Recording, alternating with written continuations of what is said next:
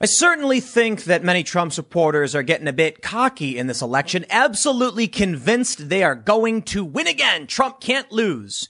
And there are some metrics that suggest Donald Trump is going to win, notably the poll from Gallup showing 55% of people say they are better off now than they were 4 years ago, which is higher than Obama when he was facing re-election or when he was running for re-election. So people are happy. Things are going great. But the polls, however, are signaling a Joe Biden victory. But the polls don't matter. And I think the polls are wrong because early voter turnout and data suggests that Democrats are underperforming. In fact, as of right now, and this will change, Republicans are winning Ohio in early voting and mail voting when Democrats are projected to have the advantage. To put it simply, everyone thought, all the pundits said, Democrats are going to lead in early voting and mail-in voting. Well, that's not true in Ohio. And in many other key battleground states, Republicans are losing.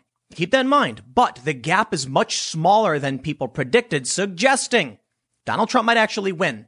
Republicans might actually win. Now, the betting markets aren't so convinced, but there's actually a lot of data here. You see, Joe Biden may be leading in Pennsylvania. That's true.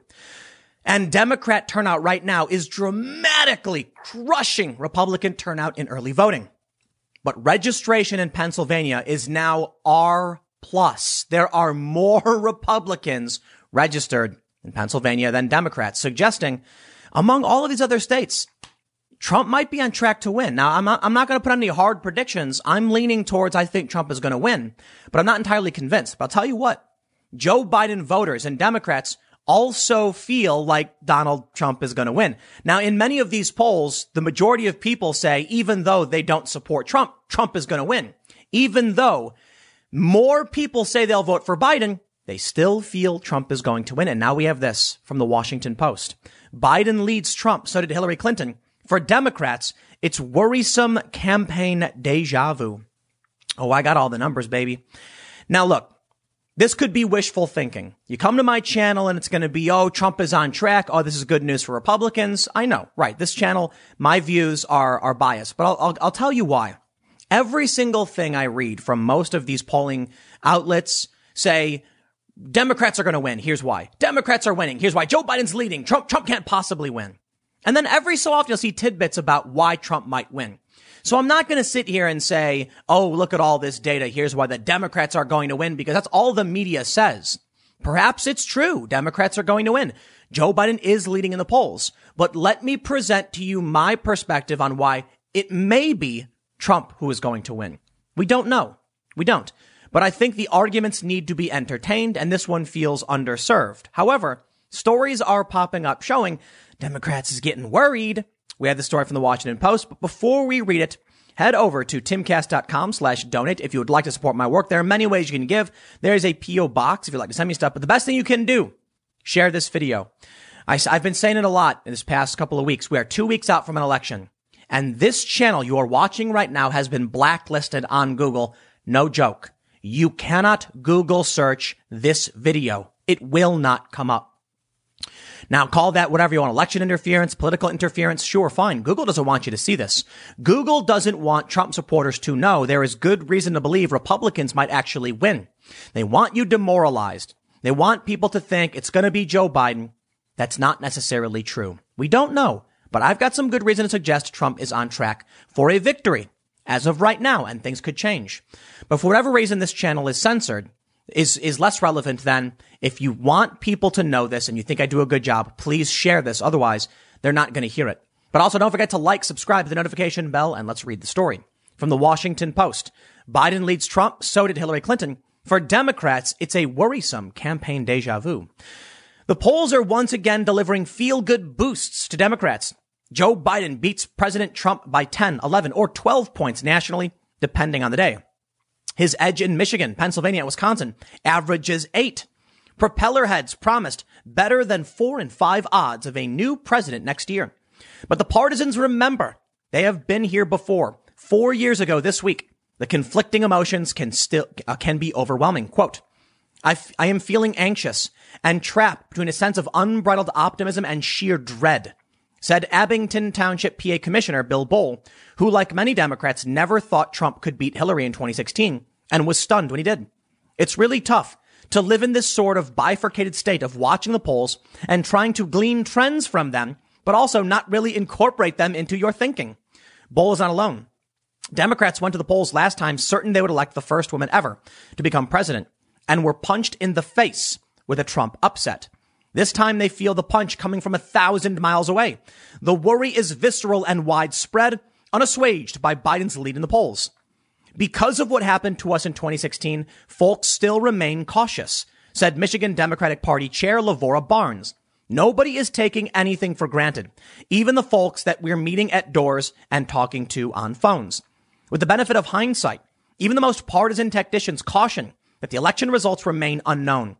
Polling, which has consistently shown Biden well ahead and en route to winning the Electoral College, is but a snapshot, with a built-in margin of error that can go either way or not at all. Voting may have begun, but there are still weeks to go, and voters have changed their minds before. Quote, I don't know anyone in my Democratic pollster world who is sitting 100% comfortably or anything like that, said Nick Gorovich, a partner at Global Strategy Group, who has been polling on the presidential race. Biden seems in better shape, but it is still a polarized country, and a Trump win is still within the realm of possibility. The uncertainty has become a point of leverage for Trump, who has always dismissed polls that reflect badly on him as fake efforts to suppress his voters. It has become a rallying cry for Democrats who have been warning the country and their own voters against complacency. Now, here's where it gets funny. Privately, Trump's advisors are less bullish, saying that he's behind, but they're going to close this gap. They won't broadcast anything short of uncertainty. Anything short of certainty. The mainstream news media has spent the last 4 years trying to destroy and defeat President Trump, so why would anyone put faith in polling paid for by these same organizations? Tim Murtaugh said, the president is going to be reelected. On the Biden side, the creeping sense of deja vu has become a dominant feeling. Quote, the thing is, people don't react logically. They react emotionally to this, said Ed Rendell, the former Pennsylvania governor and a top Biden surrogate, who has been trying to calm nervous Democrats by pointing to the better polling, lack of a strong third-party candidate, and some promising early voting figures when compared with 4 years ago. And emotionally, you see the same scenario developing all over again. Now let's stop there. Promising early voting figures. Is that true? No, it's not. The early voting figures are bad for Democrats. They're underperforming. It doesn't mean they're going to lose. It does suggest the polls are wrong. Joe Biden's campaign put out a memo saying the polls are wrong. They're inflated. But let me show you. We got the news. First, from Frank Luntz, who is quoting this story or tweeting out, Biden enters the final weeks with a lead in Pennsylvania that is actually slightly narrower than it was for Clinton 3 weeks before the 2016 election. The Real Clear Politics average. Hillary Clinton had a 5.2% average lead over Trump. Joe Biden, 3.8. So who's going to win? Well, look, demographics have changed. We don't know what this means. I'll tell you this. It doesn't mean the polls are right. It could mean they're worse. We just don't know. And for all these people betting Biden's going to win and putting money on it, y'all are crazy. You want to know why the right bet right now is Donald Trump? Because Trump has the odds against him. And that means it's a toss-up. We have no idea who's going to win. So bet on Trump because at least he'll get a better payout if he does. But we really don't. It's a 50-50 play. But check this out. Poll Watch 2020 breaks it down. And there's a lot to break down, but check this out. Pennsylvania voter registration, Dem to Republican gap. In 2008, Democrats' advantage over Republicans was 1.2 million, and Obama won by 600,000. In 2012, the Democrat advantage was 1.1 million, and Obama won by 300,000, getting his win, his margin cut in half.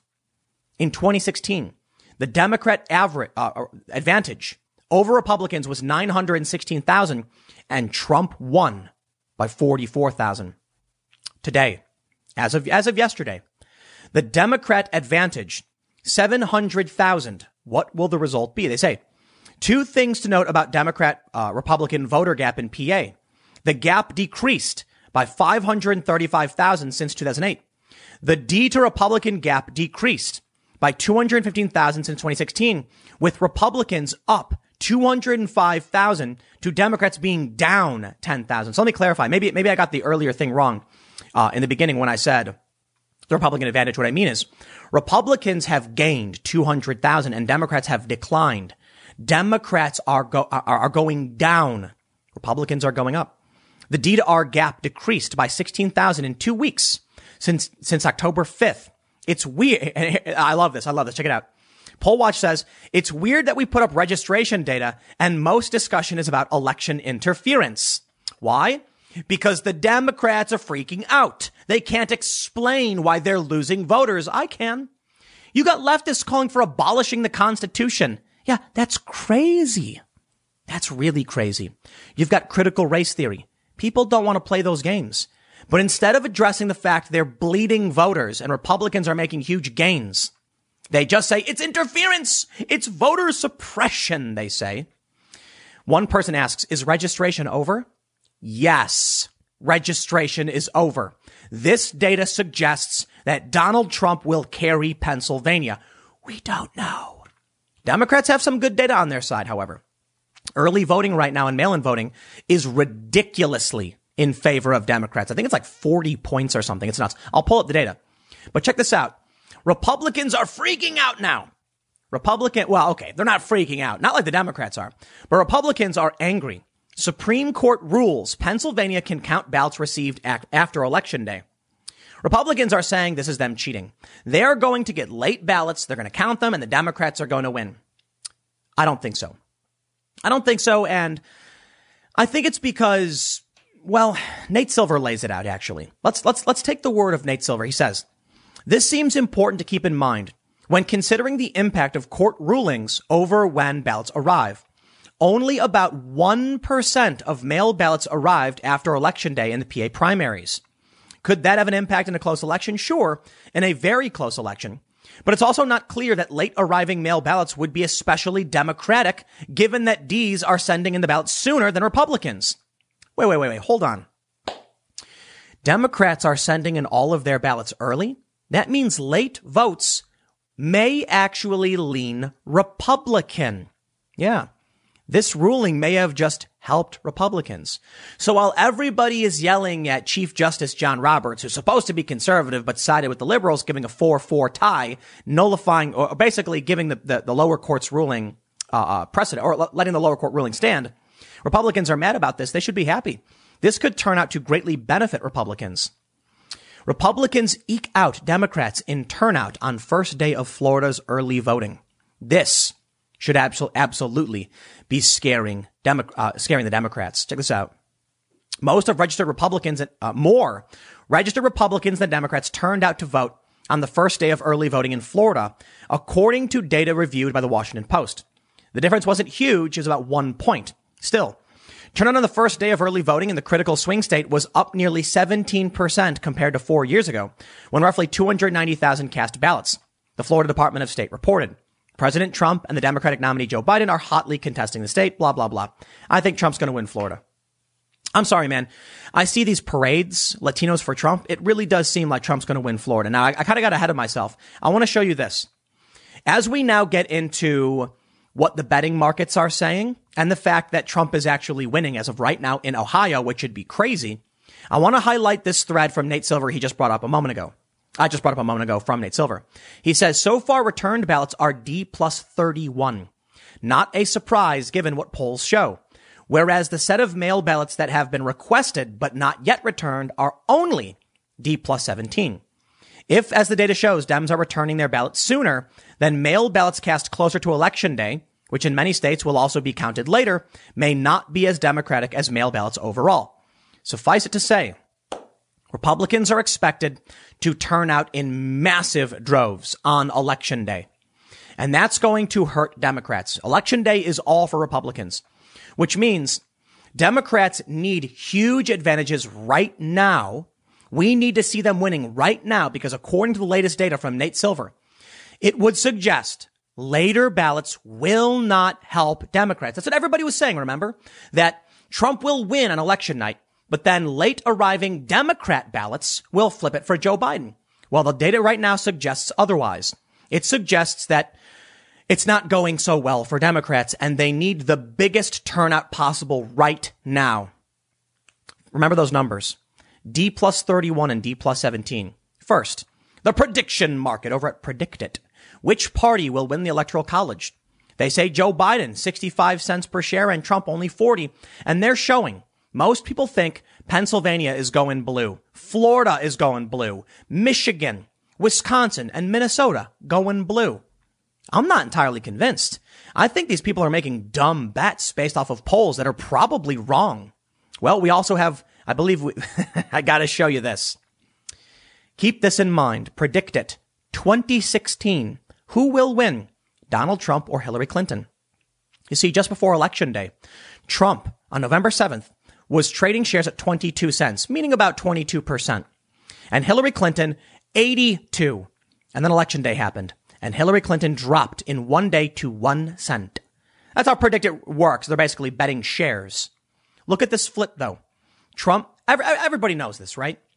So if you're looking at these polls right now and they're saying Trump's going to lose, this is why the Democrats are freaking out. None of them are convinced the polls will be correct. They think they're going to lose. And guess what? I brought the data. Check out Ohio. Nate Silver says Democrats are D plus 31. They're returning their ballots way more. Democrats are supposed to have the advantage right now. Early voting is favoring Democrats. Nate Silver says late counted ballots might not actually be Democrat and might lean Republican. Here you go. In 2020, as of right now, with 22.8% of total votes cast, Republicans lead with 45.2 to Democrats 42.3. Republicans have a nearly 3-point advantage in Ohio. Unaffiliated voters are up slightly from the last election at 12.5. We don't know exactly where the unaffiliated voters are going. If they slightly lean Democratic, it's still good news for Republicans because they're only about a quarter the size of both voting blocks. So they're not likely going to swing either side. Republicans have the advantage. Now, I want to show you a bunch of other states, though. So we have Michigan here. The other day, I did a segment on this showing that Michigan was actually in favor of Trump. Things change. Trump did a rally where he said, did you hear this? We're actually winning in Michigan. Well, Democrats came out, and as of right now, 32.4%. I'm sorry, I got to clarify what I said last time.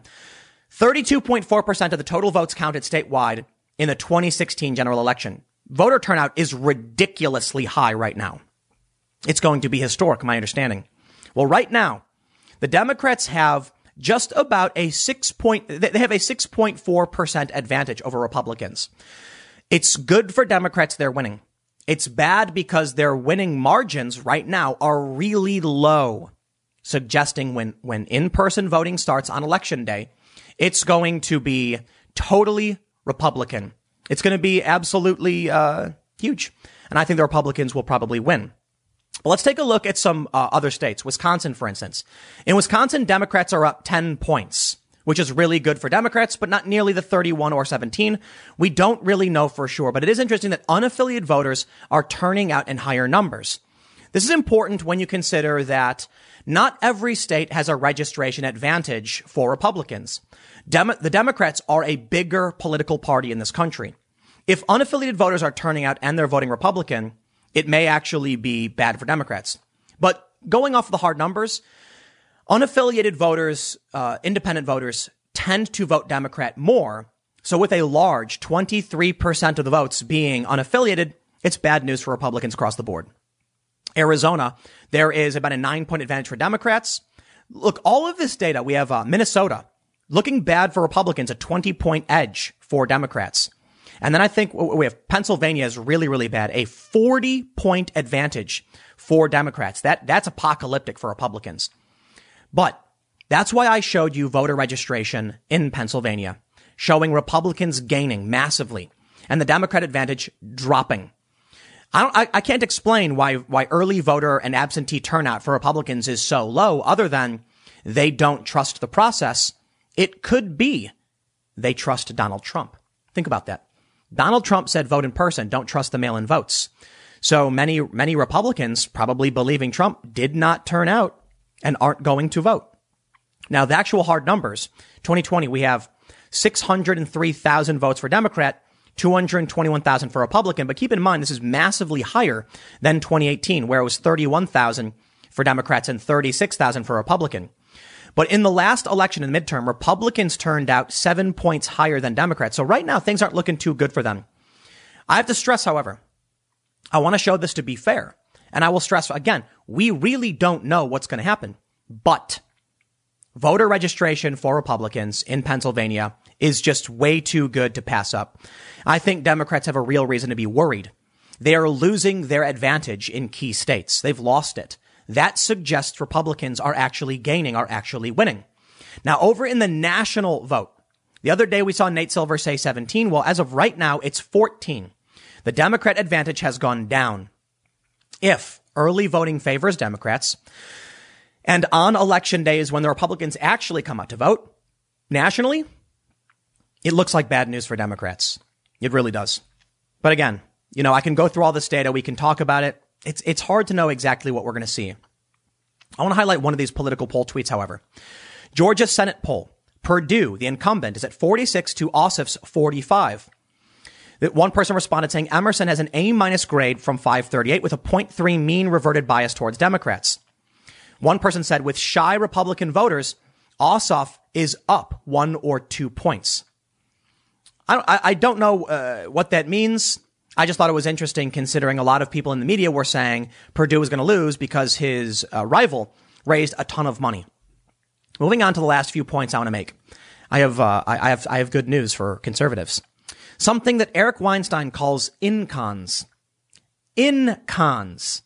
Involuntary conservatives. This may be the surprising Trump winning factor. What's an incon?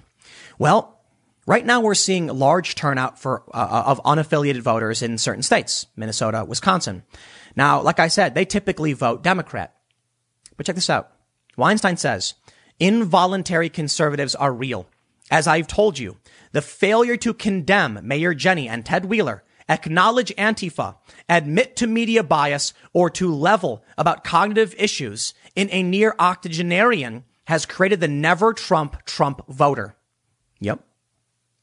And this is a response to a tweet from James Lindsay. I covered this on my 1 p.m. segment. For those listening to the podcast, you'll hear it in a second. He says, frankly, going to unhappily vote Republican, including Trump, until the left walks this S all the way back. It's an article calling for abolishing the Constitution. Yes, you heard me. Abolishing the Constitution. James Lindsay responds to Eric Weinstein saying, you only get to gaslight people while slamming on the radical accelerator for so long. Involuntary conservative. I don't consider myself to be conservative at all, but I understand what Eric is saying. There's going to be a lot of people who don't want to vote Republican, who don't feel Republican, but you bet they're going to vote Republican. And we may be seeing that right now. If we factor in the research I've highlighted several times, 10% of Trump voters will lie about it. Stands to reason in all of these states where the gap is less than 10%, Democrats are losing. And the unaffiliated voter is swinging Republican. I don't know for sure. It could be wishful thinking. It could be an attempt to just justify why Trump isn't out of the game. But I'll throw it to Ian Bremmer. Percent of Americans saying they're better off now than they were 4 years ago. September 2020 under Trump, 55%. December 2012, Obama, 45%. Obama won re-election. In 2004, when Bush won re-election, 47. Bush in 1992, he lost 38%. Reagan, 44. Gallup polls.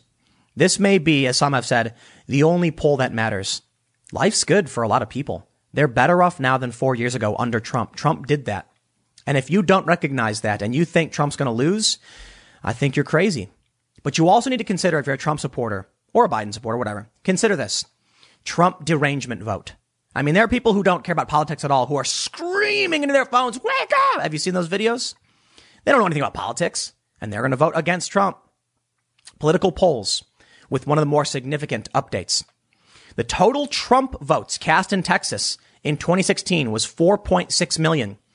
The total 2020 votes cast in Texas as of last night, 4.7. The total votes cast in early voting in Texas is higher than the number of votes Trump got in 2016. Go vote. This is your, you got to do it. You got to go out and vote. Do not think you can sit back. The Hillary Clinton voters and Democrats who thought they won so they didn't vote are coming out in force. Young voters who are looking to get that viral meme are going to go out and vote and do stupid songs about it. And Trump supporters will crawl over broken glass to slam down that lever for Donald Trump. You better go vote. Now, as for the rest of us who have been dragged in and don't want to be political and just want it all to stop, you hear these Democrats saying, don't you want it all to go away? Just give us the power and we'll stop beating you over the head. I'm not buying it. You give Joe Biden the power and he will drop to bended knee for Antifa and say, please, sir, tell me what to do. I just want power. There is hope for those of us who want to go back to watching, shows, TV shows. I mean, Game of Thrones didn't really end well and Westworld kind of went nuts. But The Boys, that's a pretty good show. I like The Boys. Well, we'll never get those days back. I'm sorry. There is no going back to the days of old. There is no reversing the clock on everything that's happened. The culture war will not stop. The people who think voting for Biden will bring back the days of old are wrong. But there is hope. There is. Neil deGrasse Tyson warns asteroid could hit Earth before Election Day. The day before. Oh, there it is. Sweet meteor of death. Coming just the day before election. Wiping everybody out. Put us out of our misery. I'm kidding, by the way. Meteor, asteroid, it's not going to hit the Earth, but I thought it was funny anyway. Look, from now until Election Day, you are going to hear me saying, play-by-plays. It's going to be like watching sports. I'm going to be like, and the swing goes to Democrats. Pennsylvania taking a sharp turn. Democrats now in the lead. Can they make it to the finish line? I imagine most of my videos are going to be like, whoa, look at this data. What's happening as we speculate and try and figure out what's going on. And then election night, we'll see who actually wins. Next segment will be coming up at 6 p.m. over at youtube.com/TimCastNews, a channel that is also blacklisted on Google. So please consider sharing this content, subscribing. Otherwise, you will never see me again. But I will see you at 6 p.m. in the next segment. Thanks for hanging out. I'll check you. I'll see you there. In what may be one of the greatest disinformation operations ever pulled off in the world, a Russian agent hacked Hunter Biden's emails, planted them on a fake laptop, put a fake sticker on it to make it look like it was actually Hunter Biden's, then went inconspicuously to a repair shop in Delaware, because we know that Joe Biden, he represented Delaware, and then he gave the laptop to the repairman and then snuck away and waited for the right time when that repairman would transfer that laptop to Rudy Giuliani, because he knew that store owner would give the laptop to Rudy Giuliani. That makes literally no sense. This is absolutely insane. That still, right now, even though the director of national intelligence has said it is not a Russian disinformation campaign, the mainstream media, large corporations, CNN, MSNBC, New York Times, etc., are still pushing the lie that this whole fiasco is a Russian disinformation campaign. I'm impressed. Right now, we have a signed receipt, allegedly Hunter Biden's. We have a grand jury subpoena to the store owner. Is it all fabricated? I mean, I guess maybe. But come on, don't we start from the simple solution? This is the big story right now. This is the big story we have right now. Documents acquired by Fox News appear to show Hunter Biden's signature on $85 receipt for repair of laptops left at Delaware store at center of email scandal, while other paperwork reveals FBI's contact with the owner. Yet still, the narrative persists. Donald Trump says enemy of the people. I've never been a big fan of that. The fake news is the enemy of the people. He likes to say, it's like, oh, well, come on. I tell you this, man, I got a whole bunch of stuff to show you. And I'm going to say it right now. The media, maybe the enemy of the people is strong, but they are absolutely manipulative. And I'm going to say it, man, these people are evil. And I'll explain. I don't like using the phrase evil for most people. Typically, when someone takes an action, I assume that they're acting in the best interests of themselves, their friends, their family, or they truly believe what they're doing is good. What we're seeing now at the mainstream media is the willful intention to deceive and manipulate for personal gain, or just because they want to watch people suffer. I think a lot of what we're seeing with leftist tribalism like Antifa, for instance, They have no real goal. They just want you to suffer. And the people in the media who prop them up, support them, or lie about them, in my opinion, just like watching you suffer. Be honest. There are people on the right who just want to own the libs. There's a lot of them. And they gloat and they laugh when Ruth Bader Ginsburg dies, right? When you go on Twitter and you follow prominent conservative personalities, what do they all say? With great respect to the passing of Ruth Bader Ginsburg, her life, her legacy, she was incredible, all of these things. When Herman Cain died, what did you see on the left? Gloating, laughter, and mocking the dead. That's Twitter. That's mainstream Twitter. And I've said it before and I'll say it again. The nastier elements of the right have all been banned. And so there exists in these these areas of the internet where they mock and belittle people who die. But on the left, they're allowed to do it and they get away with it. And they're nasty, horrible people. They just want to mock you and watch you suffer. Again, nasty people exist across the board. But we have some other stuff to go through. I definitely want to lead with what's going on with, more evidence about Hunter Biden. But we've got a great tweet by Glenn Greenwald. You see, Glenn Greenwald is roasting the mainstream media for supporting the FBI, the NSA, the CIA. But he's also calling out Vox.com because this is a perfect example of how the media, it's fake news. There's this guy who works for Vox who always does these things where he takes clips of Trump out of context and then riles up the left. Why? Because it makes him followers, because he likes it. He likes it when you suffer. He likes watching him earn those sweet, sweet internet points. And he doesn't care if it's destroying the fabric of society. He's milking it for all it's worth. Now, to be fair, he took down this tweet where he accused the president of demanding cash from big oil companies because it wasn't true. But it's too late. He posted it. It went viral. The responses get 30,000 retweets. And then later he takes it down. Let's start with the story and see what's going on with the email scandal. But this is really going to be about the media. The Daily Mail reports documents appear to show Hunter Biden's signature on a receipt for $85 at a Delaware computer shop where he dropped off laptops that include details of the international business deals. Last week, a New York Post report claimed that Hunter Biden's laptop was abandoned at a store. We know all this stuff. So the New York Post, the story comes out, they find the emails. The laptop's hard drive was later obtained by the FBI and Donald Trump's lawyer, Rudy Giuliani, who shared its contents with the Post. A receipt from the Mac shop in Wilmington, Delaware, appears to show Hunter Biden's signature, signing off for repair work on 3 MacBook Pro laptops for $85, according to Fox News. The signature, however, has not been verified. It's just an image. Well, we'll see what happens later on. The paperwork also notes Biden's name in the Bill 2 section. Other obtained documents include FBI paperwork that reveals the Bureau's interactions with the shop owner John Paul Mac Isaac, who reported the laptop's contents to authorities. That document shows that Isaac received a subpoena to testify before the U.S. District Court in Delaware on December 9th, 2019. One page appears to show the serial number for the laptop and hard drive that were seized. The FBI and Delaware's U.S. Attorney's Office have declined to publicly comment on the incident. We can see here. So the question is, United States District Court subpoenaed to testify before a grand jury. And they've got an address, Wilmington, Delaware. You are commanded, blah, blah, blah. Is this fake? Did the Russian agent fabricate a federal subpoena? They could, I guess. But we are so far outside the realm of Occam's razor. It is absurd that they're still pushing the lie that it's Russian disinfo. So we got more photos here. Hunter Biden's international business dealings found the spotlight. We get this. So let me give you the gist of the context pertaining to Hunter Biden. Then we'll move on to the fake news stuff. Basically, what we're learning from this and many other emails is that Joe Biden was essentially using his son as an intermediary to make money. Think about it. Air Force Two. That's where the vice president flies on. Joe Biden brings his son with him to China for a private equity deal.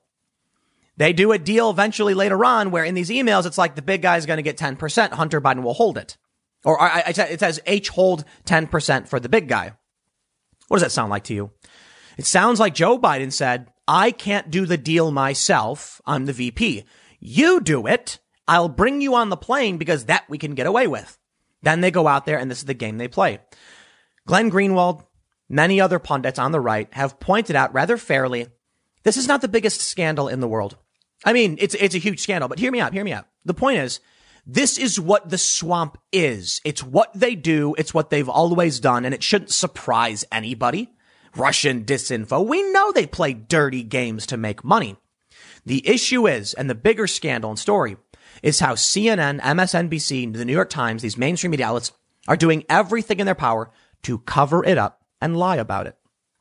I bring you now to John Harwood. John of CNN, the White House correspondent. He said, Trump phoning into Fox makes clear disinformation by Russian intelligence on Biden isn't enough to carry him across finish line on its own.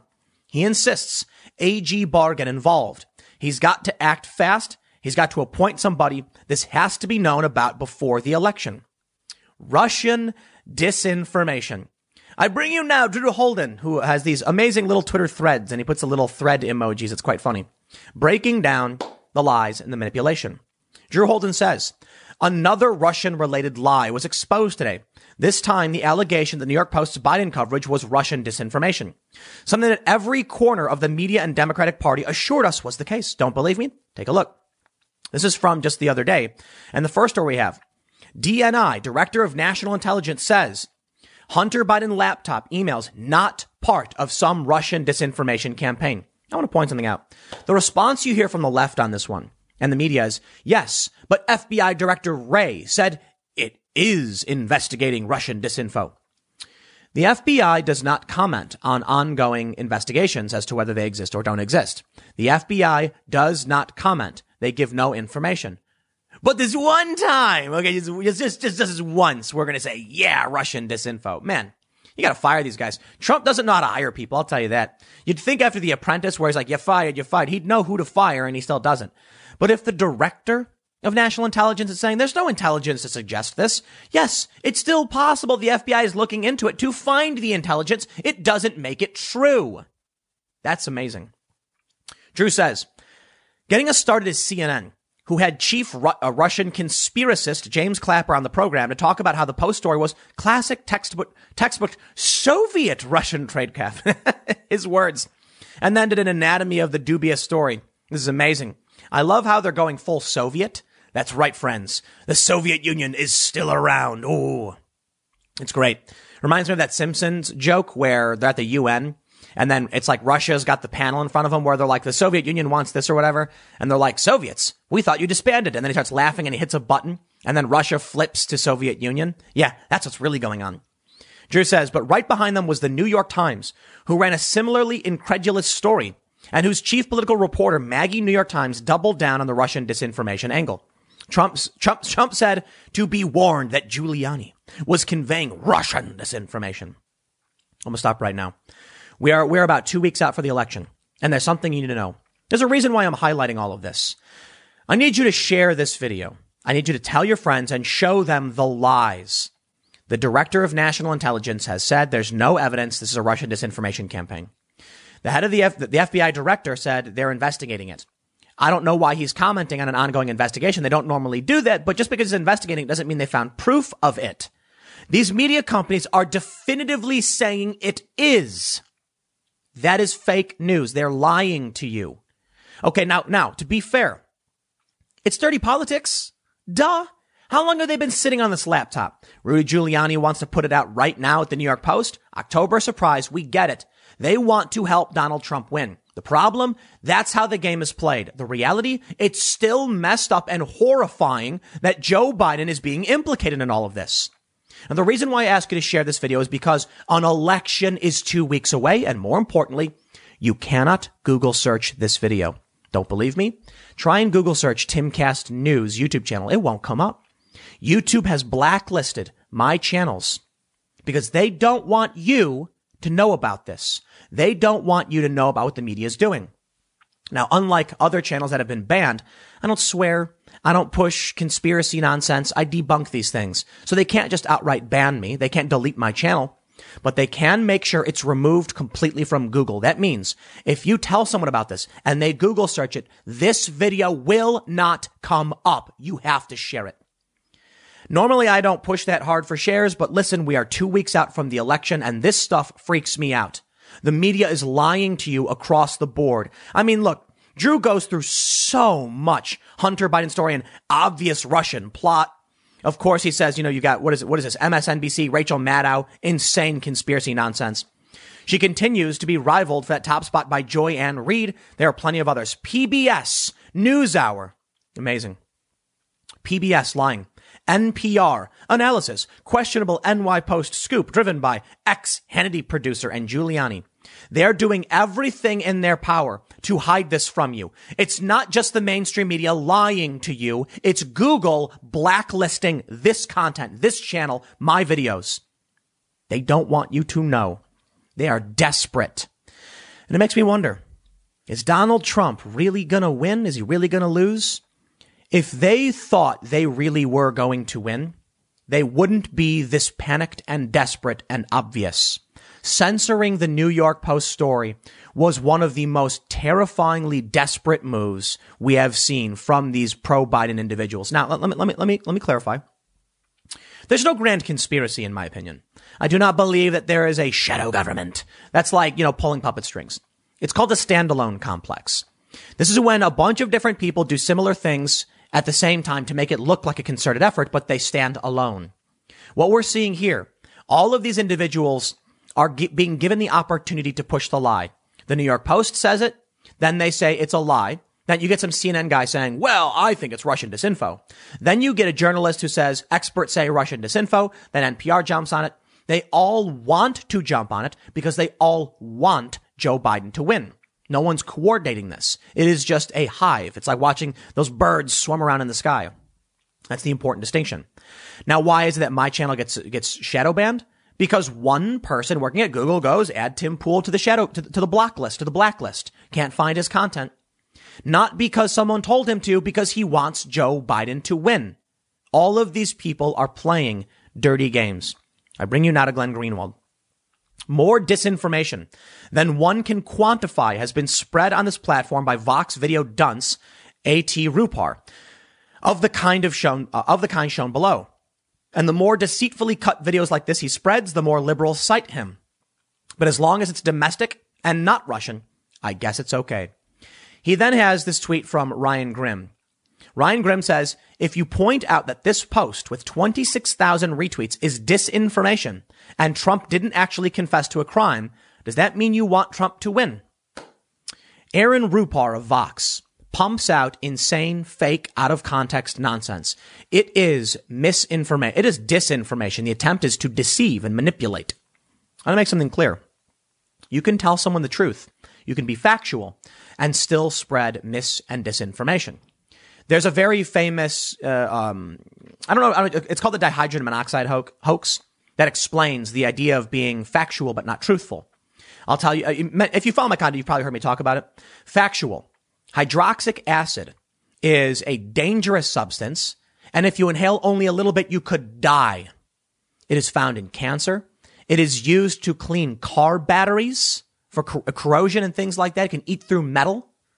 This is a very dangerous substance responsible for hundreds of thousands of deaths every year. And it is in New York City's plumbing in copious amounts. Completely factual statement. Completely factual. Well, maybe the car battery thing was a mix up, but completely factual. The truth, though, hydroxyl acid is water.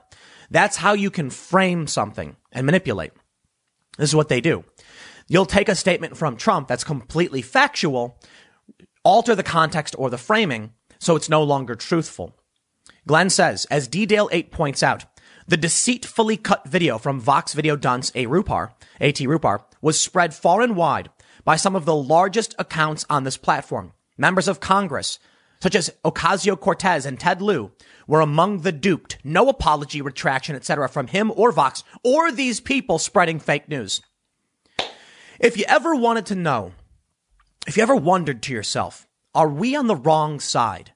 Are we trapped in the fake alternate reality like Brian Stelter says we are? Rest assured, you live in the real world. When you watch content like mine, I absolutely get things wrong, of course, but this is the real world. In the real world, we can say things like white supremacy is bad and Antifa is bad. Not hard, huh? Rioting is wrong. Violence is wrong. Easy to say. They can't. In reality, I can say Trump has got one heck of a sailor's mouth, and boy, should he shut up in many circumstances. But he's not confessing to crimes. You can be critical of the president, and you can point out he's not confessing to a crime. Ocasio-Cortez pumps out a lie. Ted Lieu pumps out a lie. They don't apologize. They don't retract.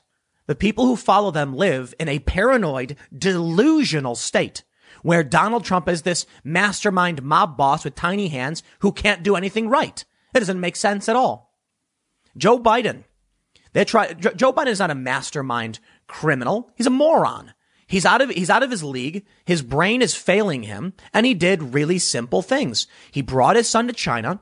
His son negotiated a deal because his dad's the VP and they got access. And then his dad reaps the benefits. That's simple. And that's not being a criminal mastermind. Now, Trump, I think, called Biden a criminal mastermind. I found that one to be very, very funny because it's just not the case. So Aaron Rupart, to be fair, though, did delete this. I'm not playing games with you. He deleted it and said, deleted this because the quote reads too much like something Trump actually said to Exxon when he was talking about hypothetical. I thought the I'll use a company line nodded to that context. But it's apparent folks are interpreting it in a more literal way. That's on me. See, I'm going to show you that this guy actually deleted the tweet because I want you to know the truth and I want to be rational. However, all these other people who spread the lie, they haven't. Those tweets are still up and they likely won't. The lie will spread.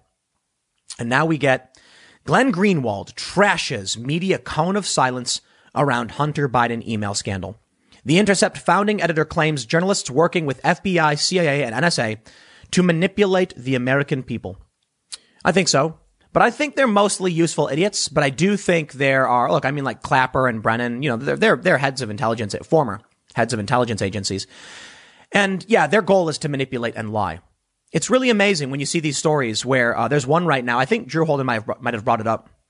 50 former intelligence agents say the Hunter Biden story is Russian disinfo. Former? Something like that. The director of national intelligence said there's no intelligence suggesting it is. Because it's not. It is not Russian disinformation. That is a desperate media, desperate individuals. They want Biden to win. They just want Biden to win. They cried. Remember when they cried? Yeah, Trump won and they cried. Well, that's the emotional instability of these people. Trump won and I laughed and I had my feet up and I didn't care. Bernie lost and I didn't care. Hillary Clinton won. The nomination. I didn't care. And I'll tell you this right now. If Joe Biden wins, you know what I'm going to do? I'm going to put my feet up and I'm going to laugh again. I am not going to cry about these things. Now, I'll certainly complain about them. These people are nuts. How are we supposed to have a functioning society when they pump out lies all day, every day? Now, to be fair, I also blame social media quite a bit. Aaron Rupart did take down the video and issue an apology, and I can respect that. I absolutely respect that. Credit where credit is due. But all these other people were able to rapidly share fake news, and they didn't correct it. So just because he did, that doesn't mean anything. And this is one of the big problems we face. A news organization will put out fake news. We'll use James O'Keefe as an example. We just had him on the IRL podcast. Check it out at youtube.com/TimCastIRL. And he was explaining how the New York Times put out a fake news story. And then later they're like, we're issuing a correction, but it's too late. A bunch of other outlets already cited the New York Times. And now that's it. It's a fact. That's how the game is played. And that's the serious problem. Right now, everyone's pulling out all the stops because they want their team to win. I'll be honest with you. I'm going to be voting for Donald Trump quite soon, actually, because it's, in New Jersey, it's all mail-in ballots. And you know what, man? I want Trump to get rid of the critical race theory stuff. His banning of critical race theory really worked. I do not want Joe Biden, the establishment, to get back in. And that's probably the biggest reason I'd vote for Trump. And if Trump loses, I'm going to laugh. I'm going to shrug and say, welcome to life. These things happen. I'm not going to cry. I'm not going to go scream and stomp my feet. I'm not going to drop to my knees and go, nah. I'm going to be like, well, Trump has screwed up way too much. He has. The first debate was bad. He lost the second debate. Not necessarily his fault on losing the debate. They're trying to change the rules on him. But, Trump has said dumb things. He's missed opportunities. He missed his cues in the first debate. If Trump loses, it's on him in a lot of ways. I mean, look, I know the game is rigged. I know the media is rigged. But look, if he loses, these things happen. I'm not going to cry about it. Maybe the world will end. Maybe not. Whatever. I can take care of myself. But I'll tell you what, if Trump wins, these people's heads are going to explode. And don't be surprised if many of them flee the country. This time, I think it might actually be. But you know what, man? It really is frustrating because I was talking with James about this, James O'Keefe, that sometimes it feels like when you're fighting against this fake news machine. They lie. All they do is lie. And it feels like you're trying to knock down a skyscraper with a hammer. I often say that. But James said yesterday, you cannot give in to despair. You have to keep going. You can't stop. And he's right. No matter how many lies they throw our way, no matter what they do, they shadow ban me, they blacklisted this channel on YouTube. I'm going to keep going. I'm not going to stop until they remove everything. And then I'm sitting in a van down by the river going fishing because I got nothing left. I will keep going. I hope the rest of you will do the same. When you go to vote, make sure you bring your friends, your family. You tell everyone to go vote. I'll leave it there. Next segment's coming up at 1 p.m. on this channel. Thanks for hanging out, and I will see you all then. There is no point at which you tell these leftists you will give them what they want, and they say, okay, we are satisfied. They will keep demanding more. They will keep writing insane articles demanding more, and they will keep getting violent. Voting for Joe Biden just ensures they know their tactics work. Recently, we saw 50 Cent, the rapper, say he was voting for Trump because of taxes. But that's not the biggest issue for most people. Maybe we'll get into the 50 Cent thing. I think it is interesting. I think most people who are walking away are doing so for reasons like this. What you see on the screen is a tweet from James Lindsay, the foremost expert on criticizing critical race theory and probably on an actual understanding of critical race theory, the far left ideology. What he is showing, there is a mainstream leftist article calling for abolishing the Constitution. Yup. Did you think it would just stop with police? No, they started winning that fight. I think something like 150 or so departments across the country have faced some kind of defunding. Major cities across the country have been defunded. And now they're already ramping up the next campaign. Or at least they're planting the seeds. Abolish the Constitution. Well, I guess technically the amendment process of the Constitution would allow for its own abolition. Maybe, I don't know, maybe not. But here's what James Lindsay said. Frankly, going to unhappily vote Republican, including Trump, until the left walks this stuff all the way back. And here's what it says. The American left should work toward abolishing the Constitution someday, either for a new document or a new democratic order written without a written constitution. He says, source, not some fringe site. No, it's not the official opinion of establishment Dems, but they're powerless. It's the growing opinion of the movement that controls them, which just spent the year justifying complete lawlessness when for their causes. Yeah. Balls in your court, Democrats, says James Lindsay. Someone responded, including Trump. I'd be really interested in the rationale behind this. James Lindsay says, who else is there? I've typed my rationale already once today publicly. I'm not inclined to do it again, but it's not flippantly decided. Well, I'll tell you what. A couple things got me over the hurdle as a liberal who will be voting for Donald Trump. And it is the peace agreements in the Middle East, because I say it 50 billion times. So by now you're probably like, Tim, we get it. Foreign policy. That's why I think the third debate is so important. Of course, maybe you've heard they're going to start muting, Biden or Trump if they try and speak up. So it just means it's going to be a puppet show. It's going to be trash. But I'll tell you what the most concerning thing to me is in terms of domestic policy, critical race theory. I recently had a friend tell me that they used to be pro-choice in the sense that I am. Safe, legal, rare, right? Now it's not for any reason at any time. And I'm just like, where did you go? Where did this come from? Why is the left going insane? But I'm going to stop. I know pro-choice has nothing to do with the Constitution, but let me tie this together. How is it that in only a few years, people I know who used to have the same positions as me have jumped off the cliff? They've gone so far left, they've circumnavigated the globe. How did that? Well, actually, not quite, but maybe I think they're coming up on the fringe far right now with their segregation. Yes, segregation is happening. I've got articles for you. The new segregation. In the name of social justice, the Seattle government agencies are conducting employee training sessions separated by race. It is happening. How? So I'll tell you this. What's right now just someone saying, I used to be pro-choice, safe, legal, and rare. Now I'm just, do it whatever you want. Eventually becomes abolish the Constitution. I actually have the article pulled up. Maybe they really do want to abolish the Constitution. It's no joke. But I want to show you some other things because I'm here to talk to you about the left going off the rails and why they must be stopped and why liberals and people like me and probably and James Lindsay will be voting for Republicans. Now, I tell you this. James Lindsay says unhappily vote Republican. I'm a little bit more milquetoast than that. I'm not going to necessarily be unhappy about my vote. I'm going to feel good about it.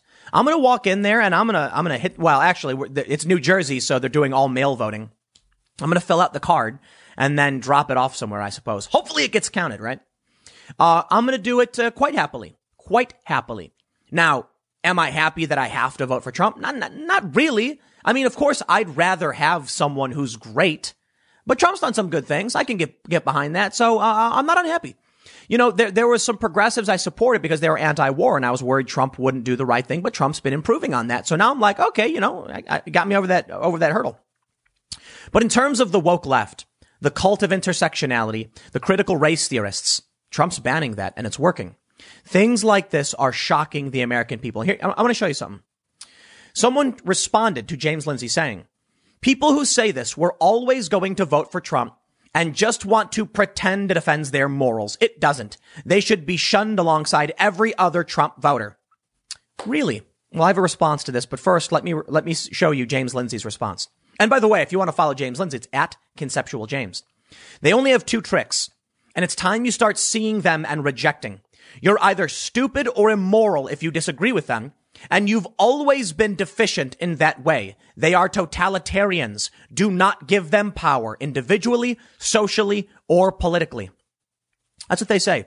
People who say this have always, we're always going to vote for Trump. Let me show you exactly what James Lindsay said. I'm unhappily going to vote Republican, including Trump, until the left walks this way back. Here's my response. I didn't vote in 2016. I didn't vote for Hillary, and I didn't vote for Trump. The last time I voted for president, it was Barack Obama. You've now got me, Johnny Rotten, and James Lindsay deciding to vote for Donald Trump because you are too stupid and blind to realize what you're doing. And maybe that was the plan the whole time, but let me show you this phenomenon is real. This was part of my main segment yesterday, but for context, I want to make sure you all see it. And then we'll talk about the Supreme Court and 50 Cent and a bunch of other things. What's going on with them trying to fundamentally destroy our country? I give you now Gallup's party affiliation polling, and I'm going to take you back to 2016, September 14th through 18th. 27% of people said they were Republican, 40% were independent, and 32% were Democrats. I bring you back to the same time period in 2020. 28% are Republicans, a gain of 1%. 42% are independent, a gain of 2%. So then you may be asking yourself, where did those gains come from? Democrats are now at 27%. They've gone down. Walk away is real. People are leaving the Democratic Party. Now, most of them are becoming independent. That I understand. I think it was in Pennsylvania, there was a it was a Democratic state politician who said that they were quitting the party. He was quitting the party and would now be an independent caucusing with Republicans. Standing ovation to that guy. We have seen sheriffs in many different counties in the Midwest reject the Democratic Party. And just the other day, I led my main segment with this. A lifelong Democrat, well-known Democratic campaigning individual, activist, whatever you want to call it, a woman. She said that she was quitting the party. And you know why? Because the Democratic Party of Nebraska passed a resolution condemning the county attorney, the prosecutor, as supporting or perpetuating white supremacy, which is fundamentally false. It's absolutely not true. That's insane. But that's critical race theory. That's what James Lindsay has been pointing out and is freaking him out. And it freaks me out too, which is why you see so many left libertarian individuals anti-SJW now believing they're conservatives or outright joining the Republican Party. I remember it wasn't during Gamergate, which you may remember as a great culture war battle, but it was at some point in the anti-SJW space where a bunch of people started doing political compass tests and finding out they actually were center-left or left libertarian. And they were confused by this, saying like, wait a minute, how am I left libertarian if I disagree with the left and the feminists and the mainstream? Because, well, the ideology of critical race theory is not inherently economically left or right. So a lot of people started discovering that they actually weren't conservatives. But guess what? They certainly are now. What ends up happening is you get the far left just increasingly trying to destroy the fabric of this country, which many people actually like, by the way. They like America. Hey, how about that? It gets worse and worse and worse. Then you have the conservatives saying reasonable things. Maybe we should keep the Constitution and maybe there should be 9 Supreme Court justices. Maybe we shouldn't fundamentally change the structure of our government overnight to appease people who want power. People start saying, hey, that makes sense. You end up with people saying, look, I get it. You know, the conservatives are pro-life, but I've had these conversations where they say, we understand there may be some circumstances we'll negotiate. And I say, look at that. Conservatives willing to negotiate on this very, very difficult moral and ethical conundrum that we face in this country. The left is just straight up pro-abortion now, like to the point of birth. It's not an exaggeration. They literally campaigned for this in Virginia. And I'm like, how did we get to that point? Because I'll tell you, that is a crazy leap. Tulsi Gabbard, of course, she came out and she said, safe, legal, and rare. There's got to be some restrictions. And I'm like, thank you. Yes, there has to be. And there can be some exceptions for, between the doctor and the mother, because I recognize it's not black and white and there are medical issues. But what we're seeing right now, I believe, conservatives are going to be conservative. Now, you got 50 Cent. This one's funny. I don't care. Trump doesn't like black people. 50 Cent endorses president after rejecting Joe Biden's 60% plus tax plans for anyone earning over $400K in some states. I got to be honest.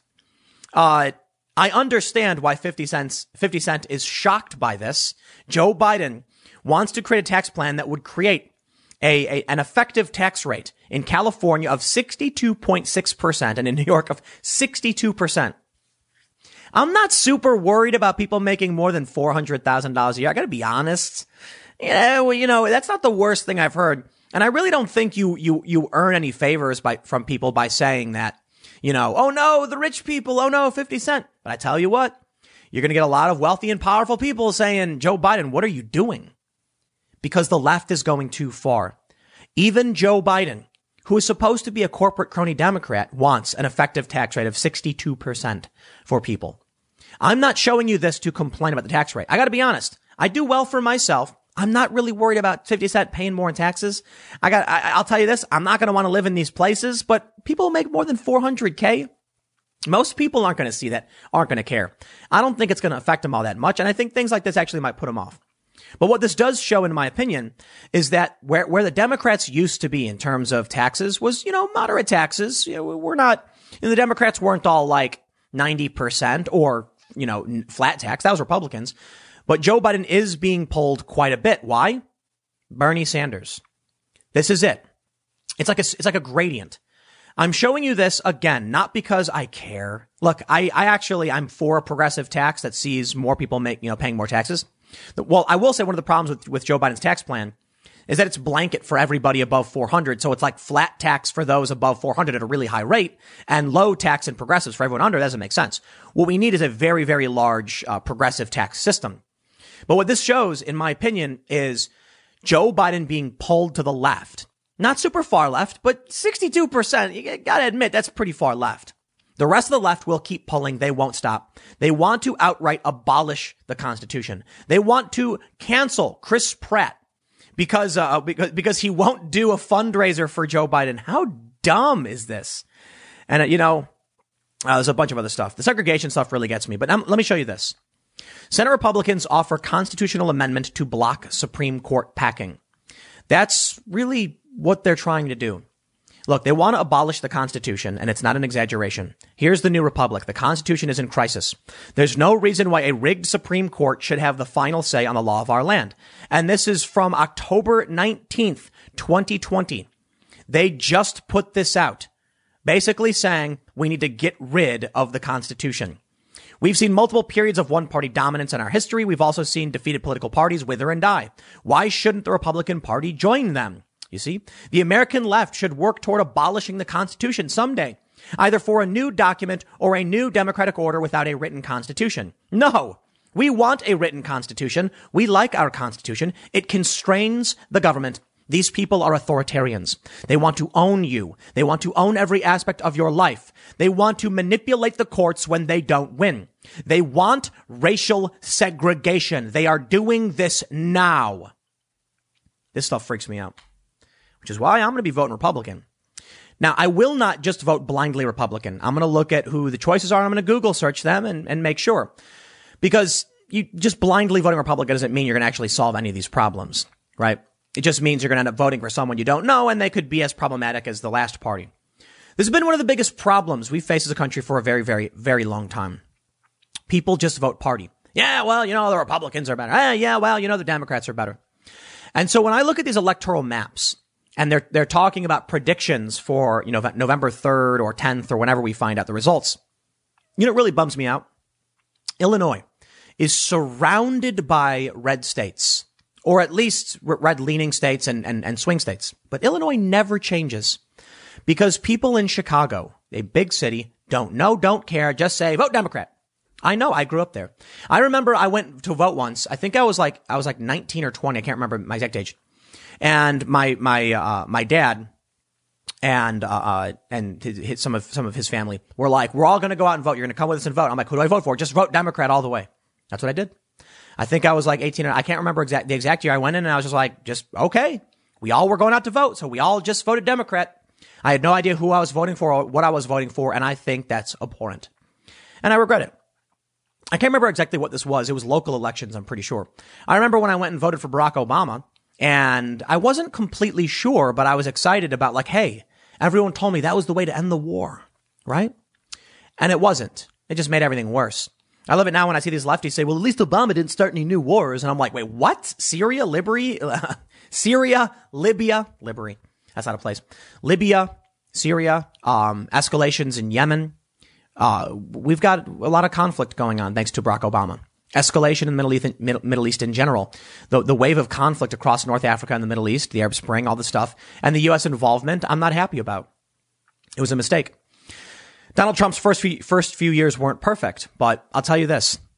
I didn't vote in the past several elections. I'm going to vote now. James Lindsay is too. And I tell you, man, a lot of other people are as well. Right now, we're starting to see a lot of early voting data. It's not a guarantee as to who's going to win, but I'm going to do a bigger thing on this for the next segment. But it really is starting to show that Democrats are dramatically underperforming, and they're starting to get worried about it. Regular people may be waking up. You see this sign? Wait, let me read this. They say, at the King County Library System, a private consulting firm called Racial Equity Consultants recently held racially segregated listening sessions. The consultants begin with an anti-oppression framework. Internal documents show, and they use segregated sessions to root out institutional privileges and systemic inequities. Widespread institutional racism is said to exist in the libraries, and employees who reject that premise are accused of internalized racism. When reached by email, Racial Equity Consultant said that it was not authorized to comment. This is what they're doing. They say at the King County Prosecutor's Office, Chief Prosecutor Dan Satterberg and senior staff have recently required employees to sign an equity and social justice pledge and assigned continued training for white employees who must do the work to learn the true history of racism in our country. As part of the new initiative, white people are encouraged to participate in racially segregated anti-racist action groups and agency-wide cultural competency trainings that teaches them how to adopt a new non-oppressive and non-exploitative attitude. According to a leaked memo, Satterberg recently wrote a letter to staff suggesting that the privileged white male cohort in his office should shut up and listen. The prosecutor's office confirmed the authenticity of the equity pledge and staff-wide memo, but Satterberg did not offer comment. October 19th, 2020, from Christopher Rufo. This is illegal. It's a violation of the Civil Rights Act. I believe it's Title 7 of the Civil Rights Act. You can't do this. They're doing it anyway. They're changing language. They want to abolish the Constitution. They want to pack the courts. And now I will end with the final point. Joe Biden is doing their bidding. Is he perfect? No. Is Joe Biden far left himself? Of course not. Is Joe Biden a socialist? No, he's not. Is Joe Biden on bent knee with tears streaking down his face before the woke left? Yes. Now, of course, the woke left is going to say, Biden's not doing anything for us. Joe Biden has been desperately begging the far left to please vote for me. I'll do anything you say. And that's why court packing won't be answered. Joe Biden doesn't want to answer the question because the far left wants him to do it. The far left wants him to tear this country down bit by bit, getting rid of the Constitution and turning the Supreme Court into a legislative body. That's what it will become. It's not supposed to be, but it will be. The Republicans have some blame in this. I mean, there's a back and forth, but it's typically the left, the Democrats. They're desperate. Their desperate plea for power. They're willing to say or do anything. The challenge right now for Biden is that moderate Democrats are jumping ship. Walk away is real. They are leaving. We've seen this happening. We've seen the parades in LA. We have seen Brandon Strzok of the Walk Away campaign leading these people away from the left. And that's the big problem for Joe Biden. If he goes too far left, pandering to the insane critical race theorists, he'll lose more moderates. He's already bleeding moderates as it is. And the progressives aren't completely convinced. So he's desperately trying to get both sides. He's losing the moderates, and I'll tell you why.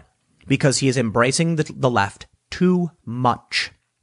What will you get with a Joe Biden presidency? Erosion. And I'll tell you this, I gotta be honest. Even Trump is an erosion of the American way of life. Now, Trump is doing a lot to repair that, but there's a lot of things Trump does that aren't perfect. So Trump is essentially a slight net positive, in my opinion, towards maintaining the American way of life.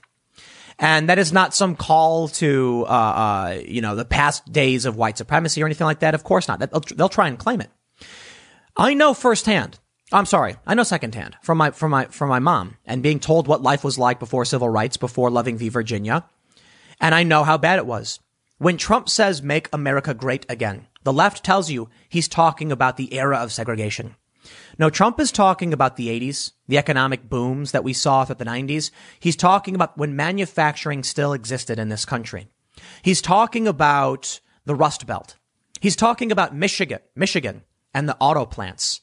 And when he goes to Michigan and says, we're going to make America great again, what he's telling them is, I'm going to bring back these factories. You will have jobs. You will make products for the American people again, and you will be successful. And the people are hearing him. Now, it worries me because the mainstream media has been lying and they've been manipulating. And if that works and their lies work and Trump loses, Joe Biden will bring us segregation. He will bring us people who want to abolish the Constitution. He will bring us a nightmarish reality based on his fears, his spinelessness, and his ineptitude. And to be completely honest, his inability.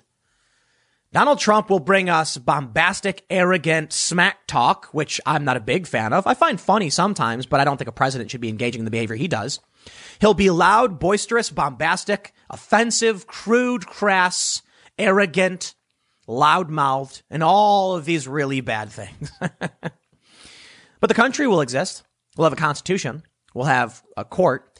We'll have I don't think honesty is the right word. I think to a certain degree, yeah. I love it when Trump was like, we got these soldiers in Syria guarding the oil. It's great. I'm like, oh, jeez. He's just coming out and saying it.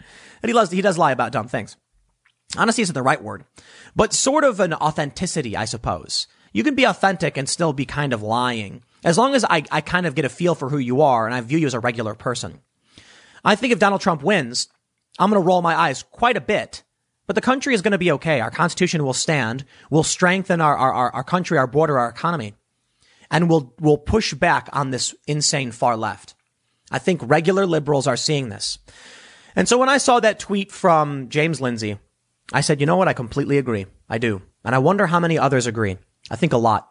I don't think we're seeing the inverse. There's no rational, regular American saying like, I like this for some reason. I want to be a victim and be oppressed. You're seeing weird, terrified people just bending the knee. Like Joe Biden, with tears coming down his face. I'll leave it there. The next segment I have for you at 4 p.m., we're going to go over some of these polls, because let me just tell you, it's looking really good for Donald Trump and the Republicans. Not perfect, not guaranteed, but some people are starting to say landslide, and I think that's wishful thinking, but there is data to back this up. I will see you all in the next segment over at youtube.com/Timcast at 4 p.m. Thanks for hanging out. I'll see you over there. BuzzFeed. What in the ever-living are you smoking? This story. Jeffrey Toobin can't be the only person cranking it out on work Zoom calls. How hasn't this happened already? Says Scotchy Cowell, BuzzFeed News reporter. BuzzFeed, of course, always bringing the hard-hitting news reports because you may have heard. The other day, the story was that anti-Trump CNN analyst and New Yorker magazine writer Jeffrey Toobin whipped it out while he was on a Zoom business meeting call. Apparently, they were doing some kind of election scenario thing. Well, ladies and gentlemen, we have breaking news. Actually, it's not breaking at all. The story came out yesterday. He wasn't just whipping it out. He was cranking it out. I'm sorry. This is not a family-friendly segment. I'm going to get in trouble for this on YouTube, but it needs to be said. Now, listen, normally, I'm not one to do another follow-up segment where I'm like, here's an update. He didn't just expose himself. He was cranking it, right? This dude was on a work phone call with other journalists, thought he was muted, and started cranking it in front of everybody. Woo! Oh, man. Talk about life over. Now, the craziest thing, and the real story here, is that BuzzFeed News just published a story claiming it's normal. Everybody does it. How have we not seen it more? I mean, maybe 1,000 people would be cranking it out while in a business meeting. Are you nuts? Is this what goes on at BuzzFeed? This is what? Now, I'll tell you this, man. Here's what you do. Jeffrey, you take your computer, you shut it down. You take your phone, you put them in the freezer, you go downstairs into the darkest corner of your house, look over your shoulder several times. If you're ever planning on doing something like this again, because you don't, BuzzFeed actually entertaining the idea that how hasn't this happened already? I'll tell you, BuzzFeed, because it is not normal to be on a business meeting phone call and start, pulling one out or rubbing or whatever it is you do. Here's what they write. I mean, who among us, Yesterday was a fun day on media Twitter, routinely the worst of all Twitter subcultures. That's true, actually. Earlier on Monday, Vice reported that writer and CNN legal analyst Jeffrey Toobin had been suspended for whacking it on a Zoom call that took place last week between New Yorker staffers and WNYC. According to Vice, the call was an election simulation featuring many of the New Yorker's biggest stars. Yeah. Among others, at one point, Toobin seemingly joined a secondary call, lowered his camera towards his junk, and allegedly, and I believe this is the technical term here, cranked it real good. That's right. Cranked it. He left the call, then later returned, apparently unaware that colleagues caught the whole thing. Oh, no. Toobin told Motherboard he didn't know he was visible on the call while allegedly making mayonnaise. Loath as I am to relish someone else's mini scandal, this one is particularly tremendous. It has everything. A high-profile media person, his wang, a Zoom nightmare come to life, and an inexplicable election simulation that remains unexplained through all of this. Here's a good tweet. The new game is to replace every New Yorker cartoon caption with, quote, Jeffrey Toobin took out his dick on a Zoom. No, he whacked off. He was whacking off. It really does work, though. Most striking in all, though, is how bizarre it is that we haven't read 1,000 stories like this during the pandemic. We're almost finished with our 7th full month of quarantine, a hellscape of endless Zoom happy hours. No one likes them, and I'm glad we all seem to agree. I don't know what you're talking about. I don't relate to these people because my life is kind of normal. Like, I went out to eat the other day. I went out to eat at a restaurant because they're open where I am. I guess if you're in New York and literally every journalist is in New York, then yeah, you're living in your, escape from New York apocalypse. Haven't we all done something on a work call like that? Haven't we all? Wow. In normal circumstances, we'd never do during a meeting. Let he without sin cast the first stone. The benefit of working from home is in the comfort to do whatever you want. Endless snacks without judgment, cigarette breaks at your leisure, real housewives on all goddamn day. Some of you, I'm sure, have turned your video off for a brief moment during a video conference, take a big, hearty pull off a joint, and turned it back on when the smoke finally dissipated. What is wrong with these people? No, I have never been on a work call and been like, let me go crank one out while y'all are talking. Let me go smoke up. What? Are you people insane? You don't do any of that stuff on a work call. Is that what they're doing? Maybe that's why I didn't get along working at Fusion and wanted to leave after so early, because these people were too busy cranking it while I was trying to get work done. Apparently so. She says, I, of course, have never done this. as I am a good employee and have never done any drugs at all. That's kind of the joke. My review is next week. Please be cool. But it would be naive to think that most people aren't engaged in some effery during a work Zoom. That's the benefit of all this time working from home. The aberration in our routine allows for deviations in our day, which can include pleasure. Right. You're going to tell me you've never taken a quick 3 minutes midday to crank your hog on a business phone call with other people, and you're like, let me just mute this real quick, and while I'm listening to people talk. You just got to understand about Jeffrey Toobin. Who is he cranking it to?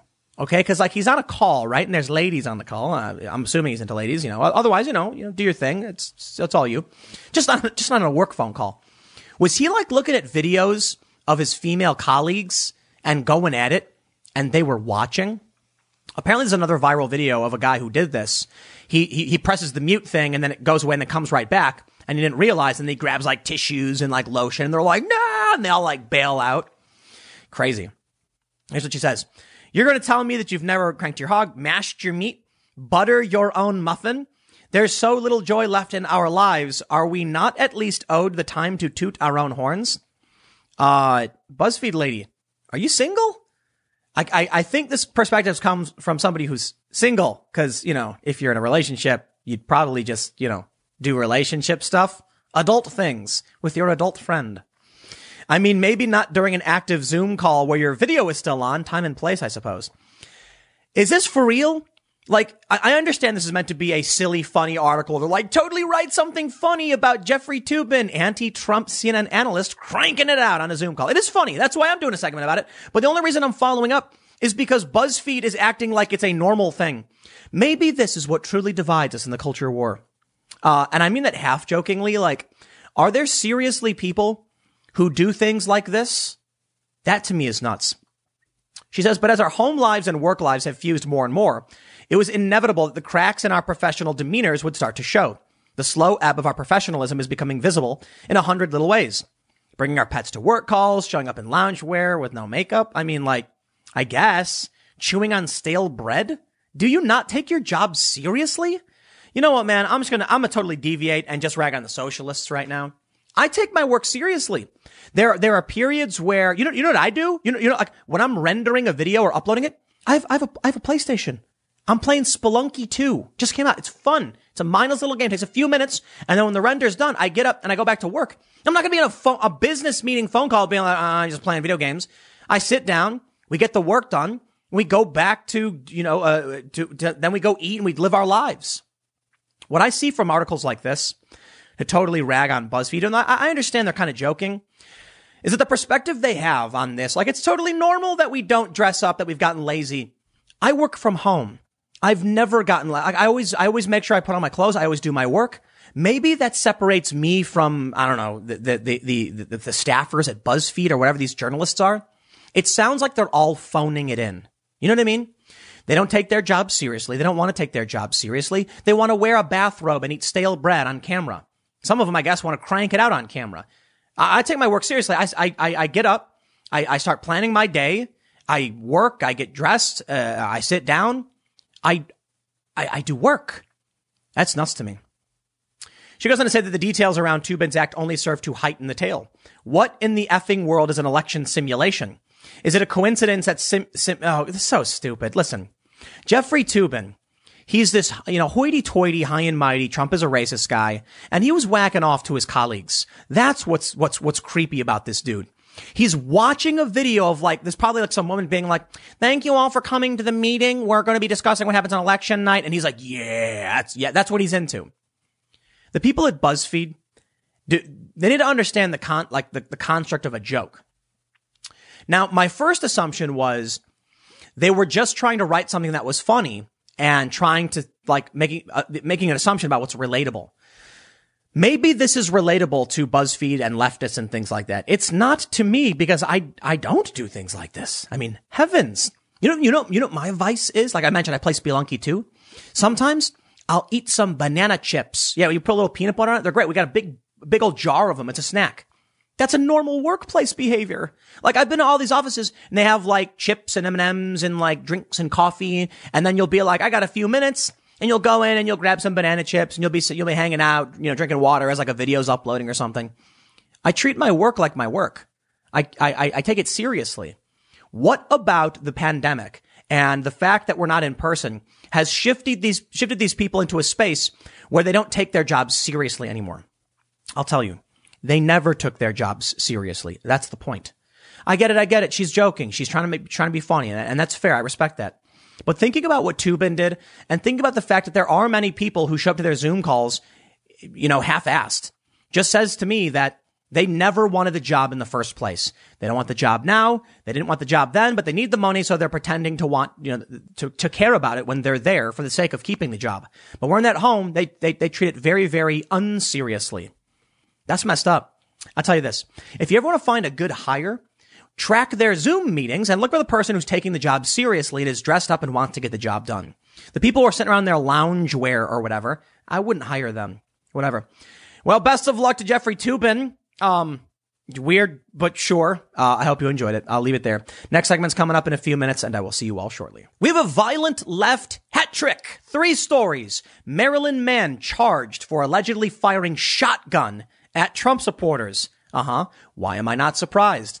Suspect arrested after free speech rally organizer assault in San Francisco. Dude punched a black man's teeth out for daring to speak against the billionaires. Where's Bernie Sanders to call that out? I thought they were anti-racist and didn't like the billionaires. And we also have this story. Police investigate threatening letters sent to Trump supporters. There's your hat trick, the trifecta. Let's start with the first story. A Maryland man was arrested and charged after allegedly shooting at 2 people who honked at him from a truck displaying a sign supporting Trump as he put up a Black Lives Matter sign in his yard. Baltimore County Police confirmed on Monday that Douglas Cunn, 50, was charged with 2 counts of first-degree assault and 2 counts of second-degree assault. Police said that 2 men drove past Cunn's yard in Kingsville, Maryland, on Saturday with a political campaign sign in the back of their truck, while the suspect put up a political campaign sign on his property. The victim honked his horn several times at the suspect. The suspect picked up a shotgun and discharged it as they drove by. Wow. He reached down, he had a shotgun right there, pulled it out, and pointed it right at, and we were in disbelief. Next thing we heard was a shotgun blast. Neil Hoke, who was in the truck with his son, told CBS Baltimore. We see what's going on in the country, and I really didn't expect it right here at home. Hoke, who said he had never previously met Cunn, told the TV station. The men in the truck were not injured, and the truck was not damaged. People are taking this politics a little too serious, a neighbor who asked to be identified as Todd told CBS Baltimore. He added that Cunn has had previous political signs stolen. Cunn faces up to 100 years in prison if convicted, according to the TV station. Attempted murder of 2 Trump supporters who were just driving by and honking their horn. Where's the story about the Trump supporters pulling up and shooting people, killing them? Sorry, I haven't seen it. Oh, I know the left will say, what about this extremist? What about that extremist? Fringe lunatics do not count.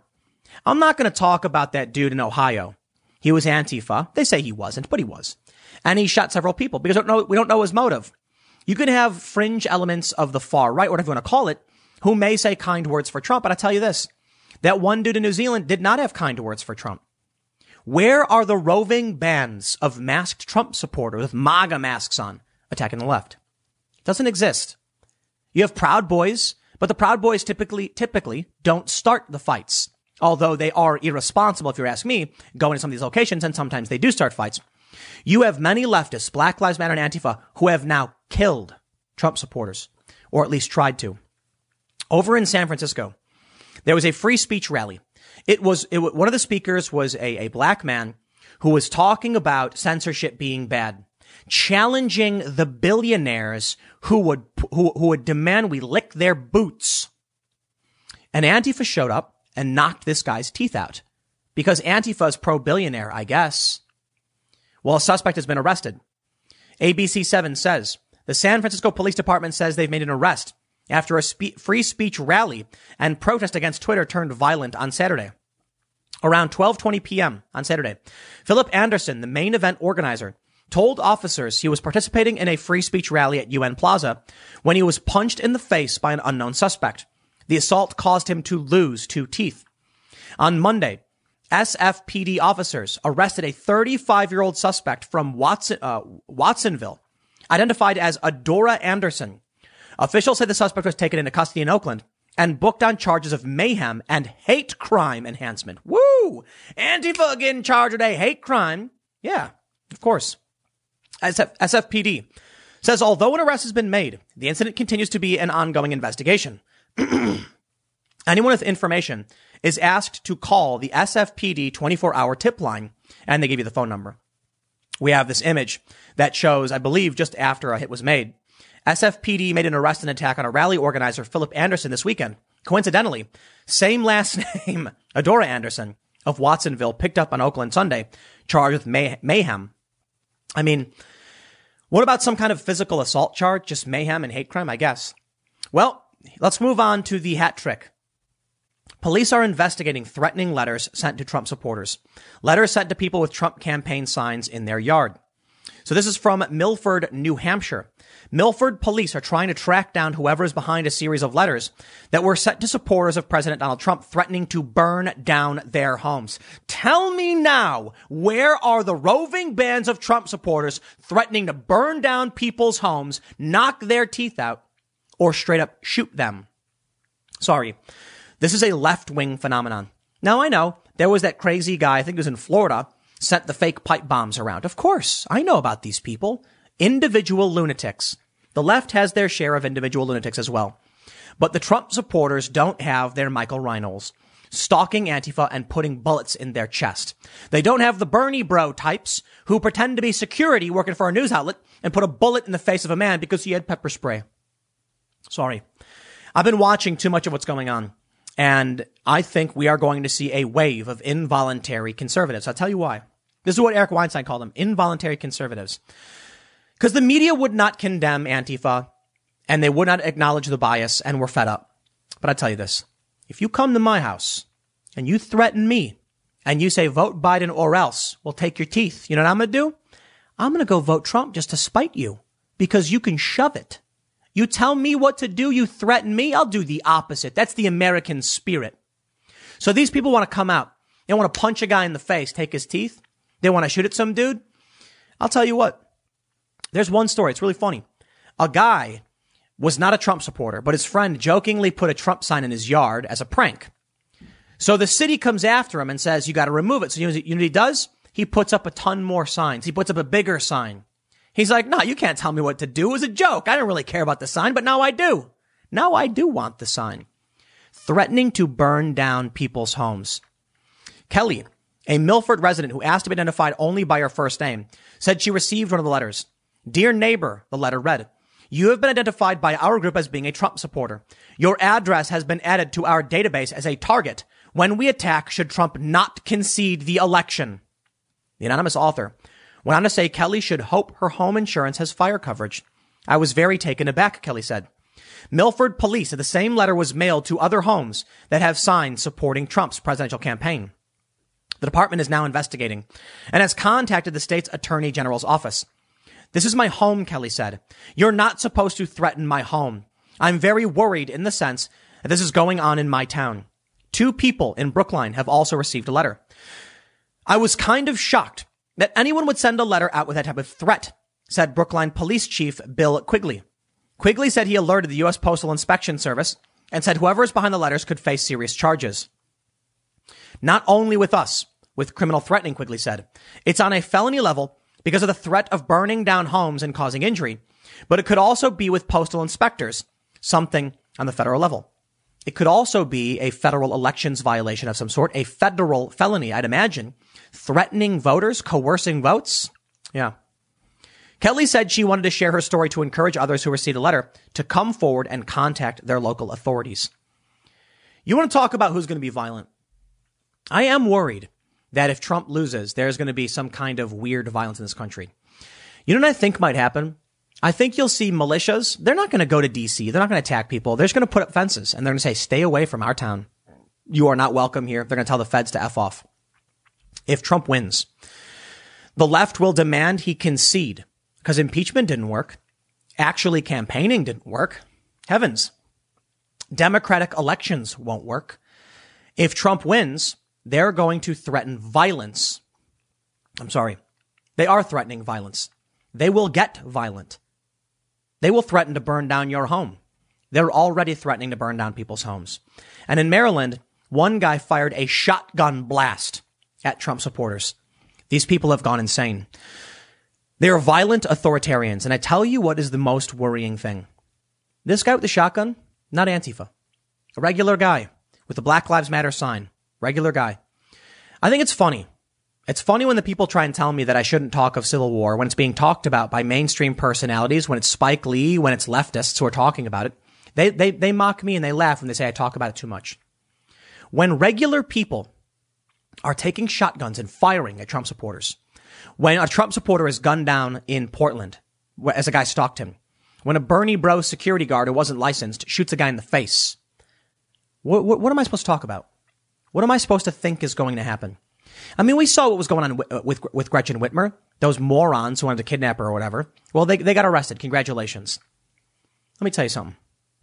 Those people were openly and actively plotting. If it's gotten to the point where people are actively posting online that they're going to do these things, what do you think the actual former military and intelligence officers are doing? Do you think the people who have real training are publicly posting their intentions? Or do you think they have a chain of command, they have vetting process security, and have crazy plans? This goes for left and right. There are armed leftist groups in this country. Both sides aren't publicly talking about what's going on. I genuinely fear for what's going to happen after election night. There are periods where things kind of calm down. Things kind of chill out, the violence subsides, and I'm like, maybe it's not going to get bad, maybe it's kind of chilling out, and it always spikes up even bigger than before. That has me worried. This has me worried. I'll leave it there. Next segment's coming up in a few minutes, and I will see you all shortly. Ladies and gentlemen, the battle has begun. The war is on. The DOJ has filed a suit. DOJ sues Google.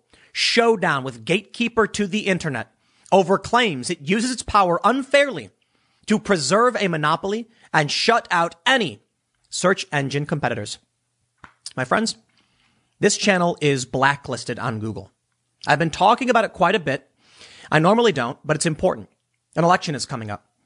Google is doing everything in its power to make sure you can't hear stories like this, stories from me. Subscribe to this channel, hit the notification bell, and share this. This is more important than maybe anything else we have seen in our lifetimes.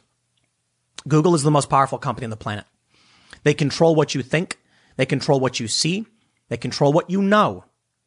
And they are using that power to silence channels like mine. And it's a bit paradoxical, to be fair. It's a bit ironic. But they're trying to manipulate. And they are actively manipulating. I will point out the irony of YouTube allowing me to speak, and many others, but then actively trying to silence our channels. You see, Google could probably just ban me, right? But for their politics, they can't. Google wants the power to manipulate. They're being sued by the DOJ. We'll see what happens. Google doesn't allow you to search for this channel, but YouTube, which is owned by Google, allows me to upload these videos. Recently, YouTube purged a bunch of channels. Not all of them were conspiracy channels. That was a lie. They haven't banned me. Probably because I have grown too quickly for them to deal with, and I have mainstream accolades. It would probably create some kind of issue if they outright just banned my channels. So what do? If they banned me outright, it would create a press storm questioning the validity of their censorship. I don't swear. I follow the rules. I use certified NewsGuard sources. Very on the level. Very, tepid, to say the least. So they can't just outright ban me. And as I grow bigger, it becomes harder and harder. They can do everything in their power, though, to make sure people don't hear what I have to say. And so although my channels have grown and I've seen great success, it's in spite of what Google is trying to do to my channels. Google it. Take the title of this video. Put it in Google. It won't come up. A lot of people don't understand. They say, I found your channel. No, you found Timcast IRL, a new channel that they didn't put on the blacklist. Yet, this channel's not there. I don't know if antitrust is the answer. I don't. But I'll tell you what's funny. What if I were to tell you that the attorneys general who are going after Google were all Republican? Would you believe me? Take a look at this from Bobby Allen. Bobby Allen on Twitter is a tech reporter for NPR. Just filed DOJ and 11 attorney generals in antitrust suit. Google has used anti-competitive tactics to maintain and extend its monopolies in the markets for general search services, search advertising, and general search text advertising, the cornerstones of its empire. Bobby says, here's the full complaint. David Clinch, a journalist at Storyful, says, are all those state attorney generals Republicans? Are any other states involved at this point? All Republican AGs. The Democrats have forsaken us.